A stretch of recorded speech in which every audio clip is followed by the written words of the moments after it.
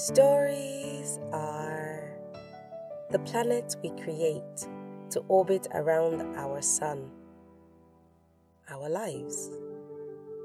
My name is Osadime B, and every week I will tell you a short story written by a Nigerian writer or author. That's the long and short of it. So without much ado, this week's story is by Marilyn Eze, and it's titled Words That Were Never Spoken. I remembered what it felt like seeing Okenna the first time. I noticed the moment he walked into the lecture theatre, one hand in his faded jeans pocket and the other clutching his phone. He assumed the lecture podium and said nothing, quietly assessing us. I watched him watch us, conversations flying above my head and melding into a cacophony of discordant voices. He checked his wristwatch and continued watching us, the same calm expression on his face. His gaze traveled slowly, reading each face preoccupied with lively chatter or absorbed in their phones. He settled on my row, the third row from the front, and his eyes passed over me, but soon returned, looking at me almost quizzically, probably wondering why I was the only one who noticed his presence. He held my gaze, slightly lifting his left brow. I dropped my eyes, scared to have been noticed, quietly praying he didn't pay me much attention. Very soon, the class quieted down. They realized a different character had been introduced into their lives. Okenna gestured to the class representative. They exchanged a few words, and the class rep turned towards the class and in his high-pitched voice said, "This is Mr. Okenna. He is taking over from Dr. Okorie." The ripples of shock which went through me was felt by everyone in the classroom. In the 3 years we had spent, we were used to old, stuffy lecturers with family issues, or middle-aged men and women going through midlife crises, not someone so close to our age. Shock was soon replaced by sighs of appreciation from the females, while the boys wore a knowing look on their faces. I looked around the class as girls parted their hair and sat up higher, shining their teeth wider than usual. I returned my gaze to the front of the classroom. Okenna wore the same calm expression, although the draw of his brows told me he was a little bit miffed. I saw what the girls saw. Big, broad shoulders which rested on a tall frame, neat beard which framed his face, and a complexion like brown leather, polished and buffed. I think what happened today should not repeat itself. His voice was deep and rich, resonating across the classroom. His tone was light, but still managed to sound scolding. I require attentiveness and respect the moment I'm in front of you. If you're not in the right frame of mind for my classes, you can leave. The class rang out a hearted apology, captained by voices of eager females. I was slightly vexed. Even though I shied away from the attention, I wanted his eyes on me, searching mine and wandering into my soul. I didn't want to share his affection with anyone. He began his lesson, wording out notes and explanations. He gestured with one hand, while the other stayed in his pocket or rested on the podium. I hardly listened, my heart willing his eyes to look my way, my brain countering any imaginations I conjured. My heart won. At the end of the lecture, he picked up his phone and notebook and made to leave. His eyes strayed to where I sat, capturing mine just for a second, and then he was gone. It happened so fast, I began to doubt it happened at all. I heard my roommate's laughter before I ascended the stairs. A girl once told me our room made the loudest noise on the floor. I know your roommates must be fun, unlike mine, she sighed and walked away.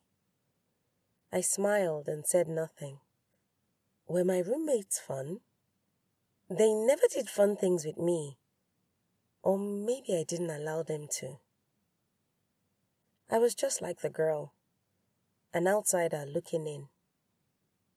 I walked into the room gingerly like I was walking on hot stones.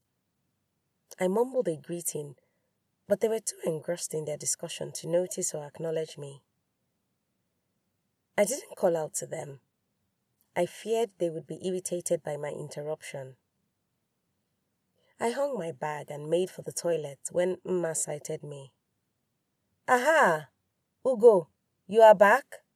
You just walked in like spirit.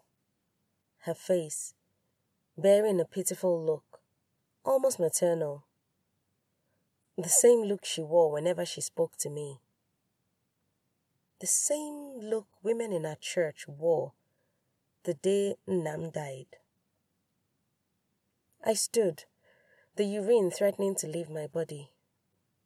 Yes, I mumbled, avoiding her eyes and looking at her forehead like I always did.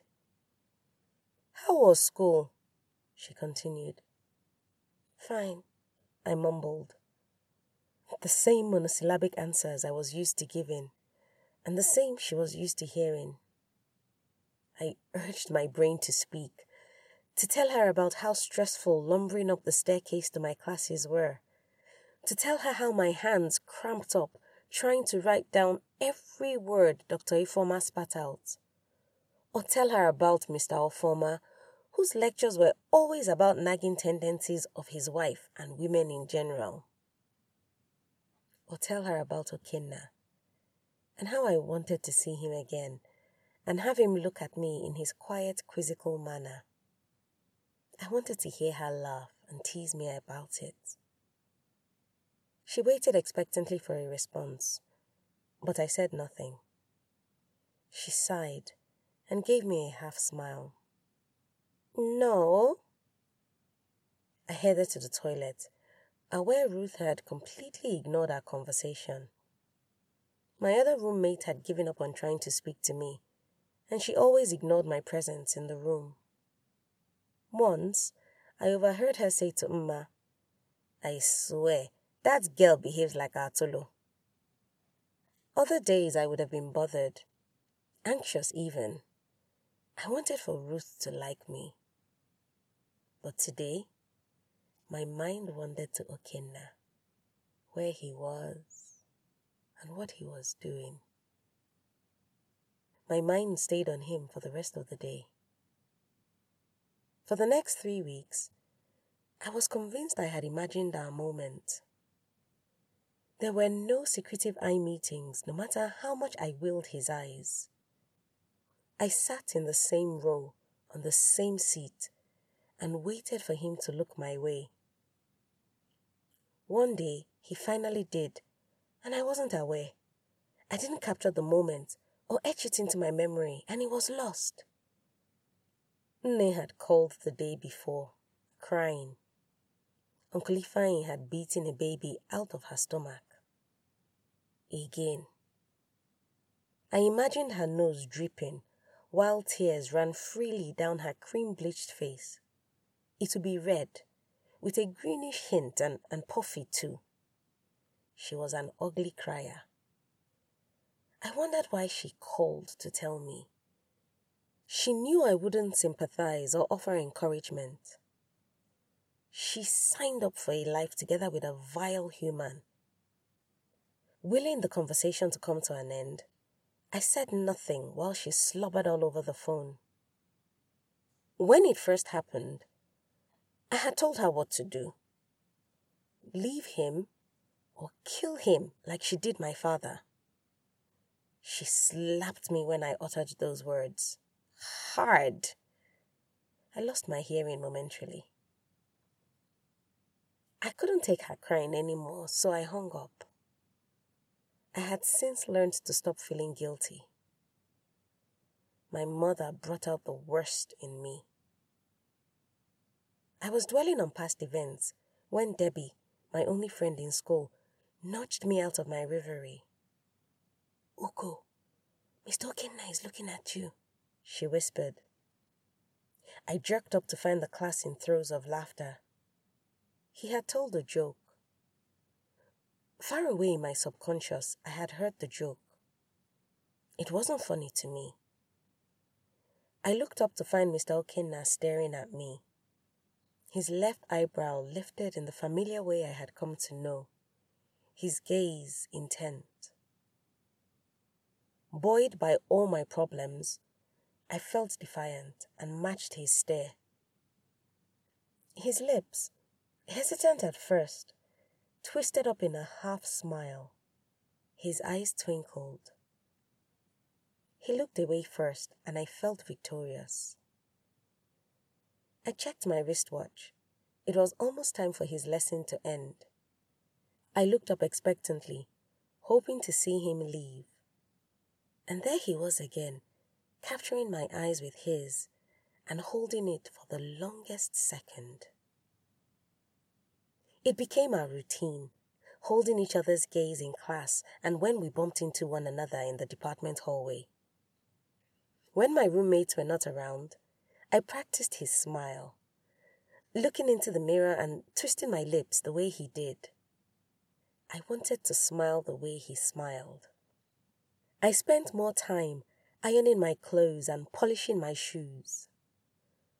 Ma asked if I had a boyfriend when I spent more than 30 minutes ironing a particular shirt. I wanted him to do something. Stand me up in class and ask for my name, or tell the class rep to call me to his office because I failed the last test and needed tutoring. I wanted something, anything. My first love was sprouting, and I was still giddy with euphoria when it was inconveniently uprooted. Nne called me. Her husband was dead.